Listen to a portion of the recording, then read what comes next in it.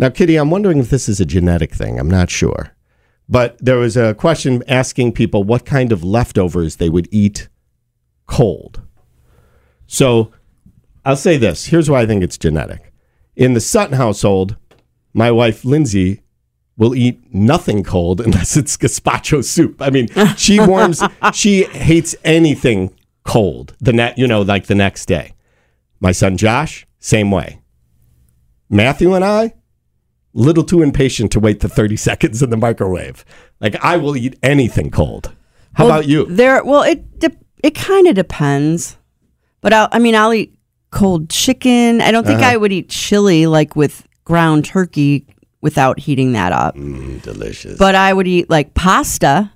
You would eat pasta cold? Definitely. Yes! I'll take a bite before I warm it up just to tide me over till the microwave heats it up. And then that bite, you're like, yeah. That's all right. I could have eaten this whole thing cold. So the list, 83% of people would eat pizza cold, followed by fried chicken, which you mentioned. Quesadillas, bacon, pancakes.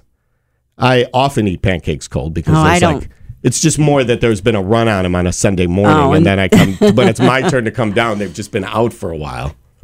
So I always keep them warm with a paper towel over the top and a towel. Oh, that's good. And then the pancakes stay warm while you're eating one, and then when you eat the second one, it'll still be warm. True.